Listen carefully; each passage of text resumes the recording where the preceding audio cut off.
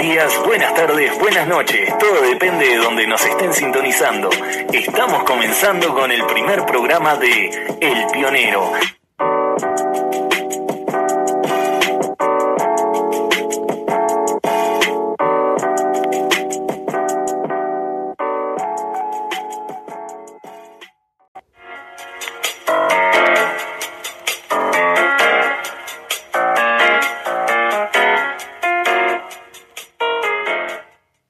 Y hola amigos, ¿cómo están? Sean bienvenidos nuevamente a su podcast favorito, El Pionero. Recuerda, cuando empezamos este proyecto trajo consigo un buen de apoyo, pero como todo en la vida debe de llegar a su fin, este igual llegará a su fin, dándole así un buen cierre y como último tema a tratar hablaremos sobre el arte de la música y del cine. Quédate a escuchar. Antes que nada, ¿qué es la música? La música es una de las llamadas bellas artes, es decir, a un género artístico que consiste en conseguir efectos estéticos a través de la manipulación de sonidos vocales o instrumentales, conforme a estándares culturales de ritmo, armonía y melodía.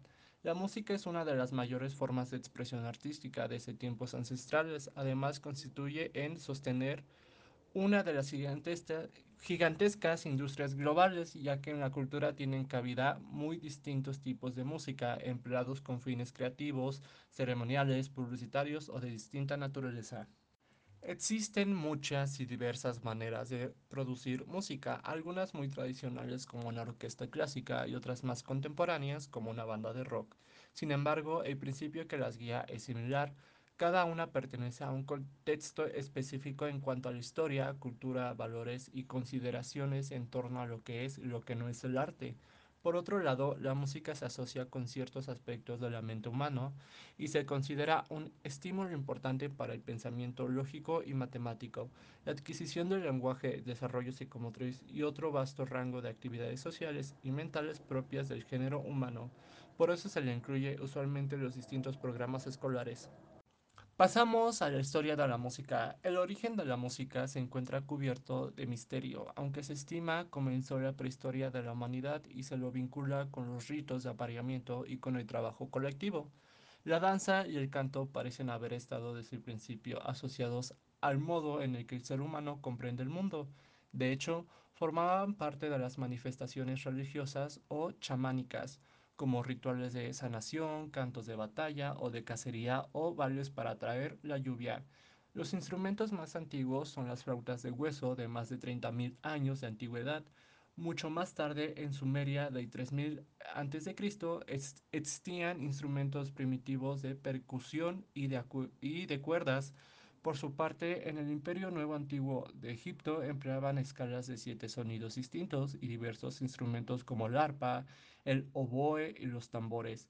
Sin embargo, los primeros tratados sobre la música de Occidente son de origen griego y la que los antiguos helenos le daban mucha importancia al valor educativo y moral de la música, vinculada siempre con el poema trágico y la mitología. Su equivalente oriental se encuentra en la antigua China, cuya música respondía ya en el siglo XV a.C. a una escala ciclónica propia. Posteriormente, la música en Occidente evolucionó de la mano del pensamiento religioso medieval, otorgando el canto gregoriano un lugar destacado como canto litúrgico de la Iglesia Católica.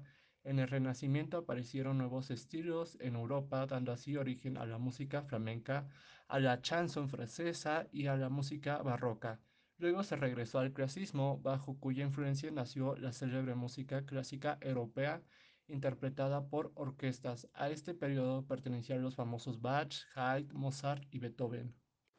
Con el romanticismo se crearon nuevos registros y nuevas sensibilidades vinculadas a lo local y a la cultura popular.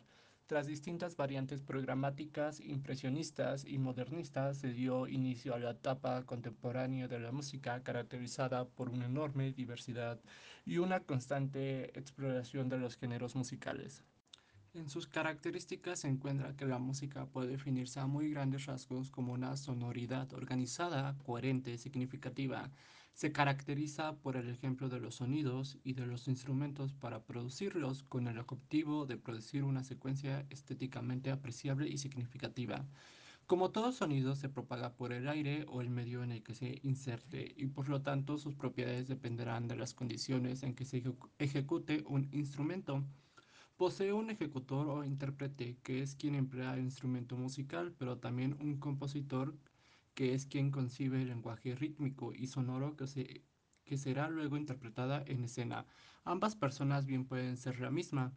Se compone de las cuatro parámetros fundamentales que son la altura, que no es más que la frecuencia de los sonidos producidos, permitiendo clasificarlos en grandes o bajos y agudos o altos, dependiendo de cuántos ciclos completen por segundo sus vibraciones. Después tenemos la duración, o sea, el tiempo en que permanecen vibrando o emitiendo un sonido los instrumentos, lo cual está fuertemente relacionado con el ritmo.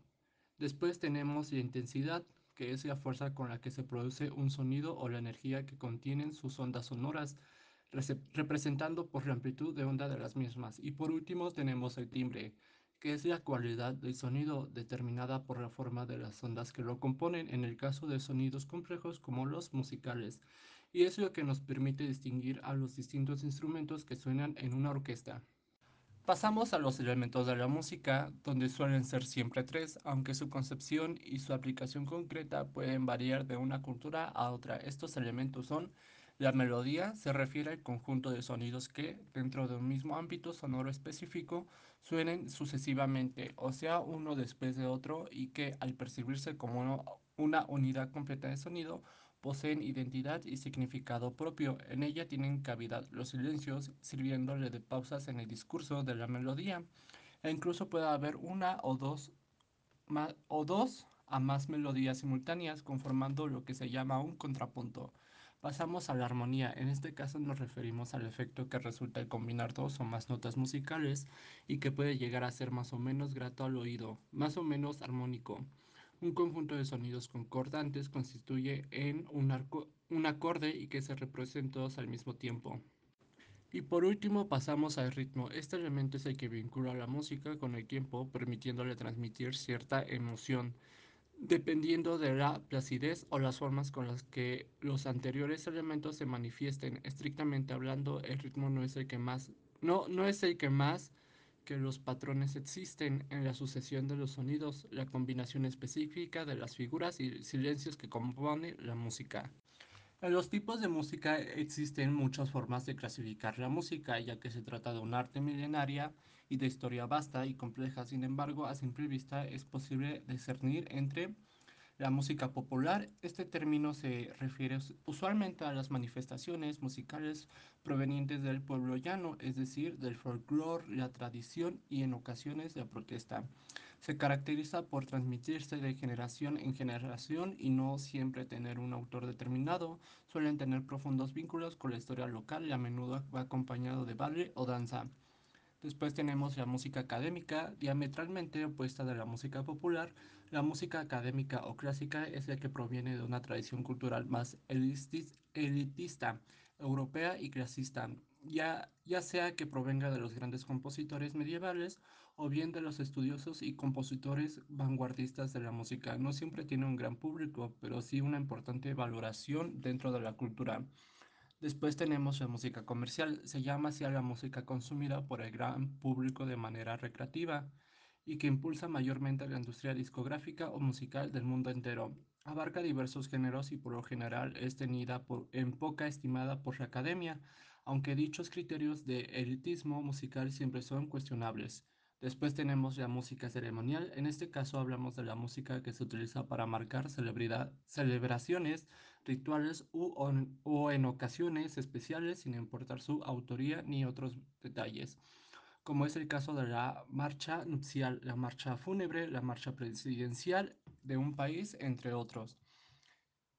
Después tenemos la música publicitaria, aquella que acompaña la publicidad o que sirve de cortina o programas televisivos o shows radiales.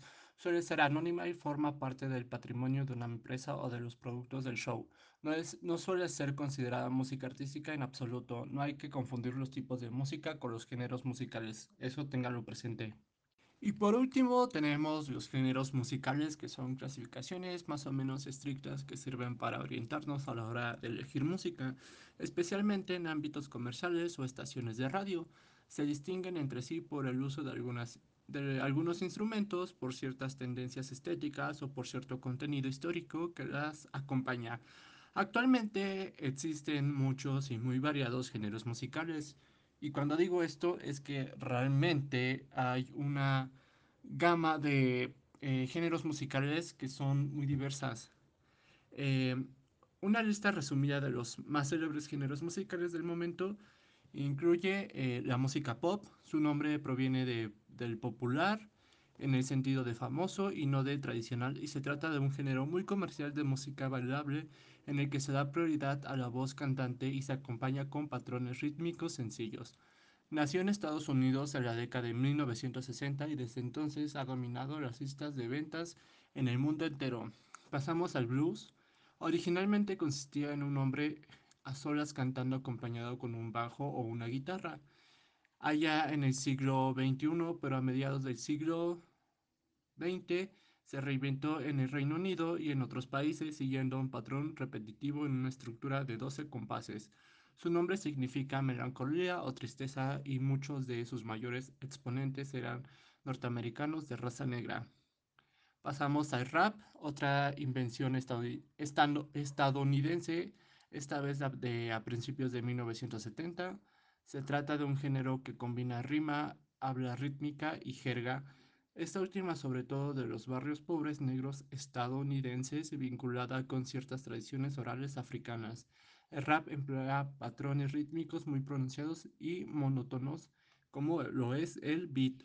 Y por último tenemos el rock, término empleado para agrupar un conjunto de subgéneros musicales derivados del rock and roll estadounidense de los 60. Su instrumento de mayor protagonismo es la guitarra eléctrica acompañado de bajo, batería y otros instrumentos. Me sorprende la capacidad de utilizar instrumentos para generar sonidos armoniosos. Esto asegura la música en un lugar destacado entre las 7 artes. Este modo de creación ha acompañado al hombre durante mucho tiempo. Es un modo de comunicación, pero también un arte unificador, capaz de acceder a las capas del subconsciente y conmover a todo un pueblo. Los instrumentos musicales están ordenados por familias y créanme, hay cientos de ellos.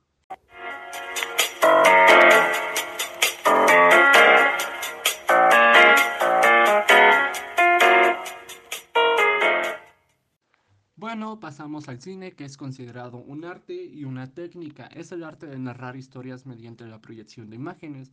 De ahí que también se lo conozca con un nombre de séptimo arte.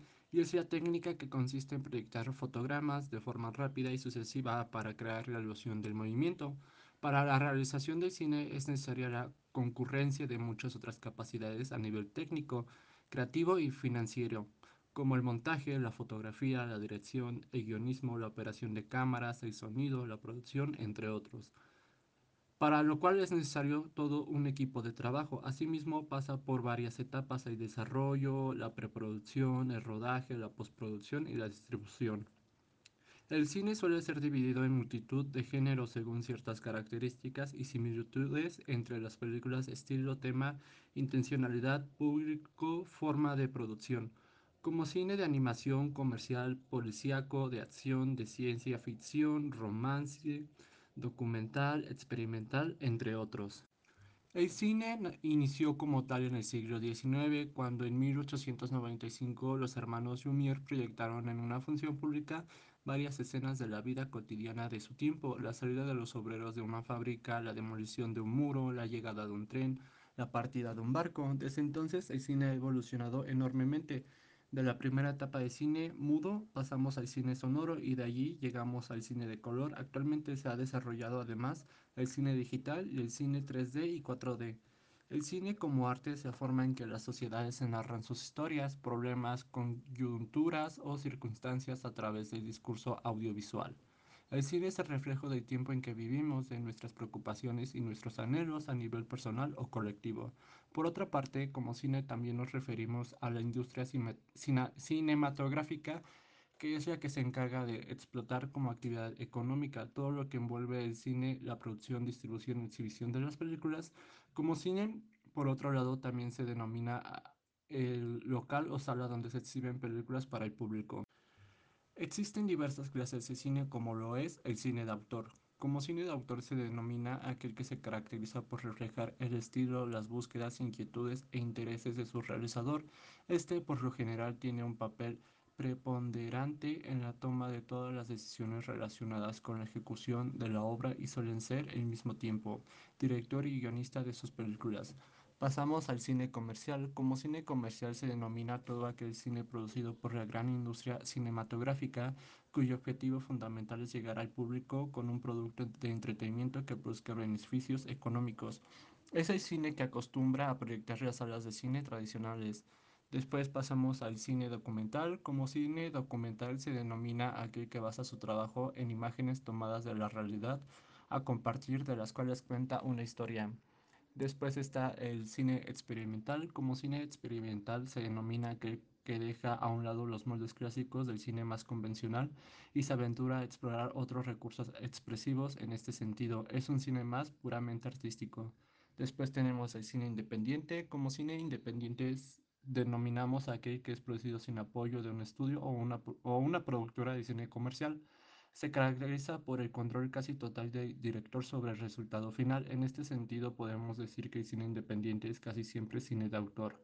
Pasamos al cine mudo. Como cine mudo se denomina que es de la primera etapa del cine, en que la proyección es silenciosa, de modo que no cuenta con acompañamiento de sonidos ni voces. Y por último tenemos el cine sonoro. Como cine sonoro se conoce a todo aquel que reproduce por medio de una banda sonora las voces, ruidos y música que acompañan la proyección de una película. Hoy en día todo el cine es sonoro.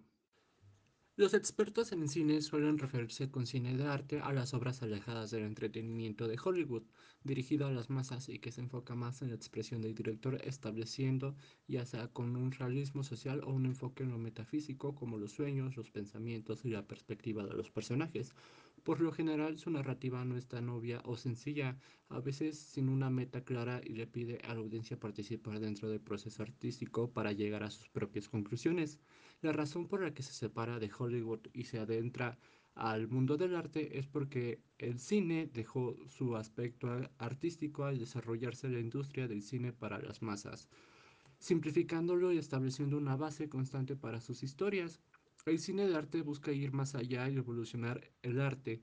Los siguientes son algunos ejemplos de lo que se le puede considerar cine de arte, siendo algunos de los más importantes de la historia, con algunas recientes que se pueden encontrar muy fácil.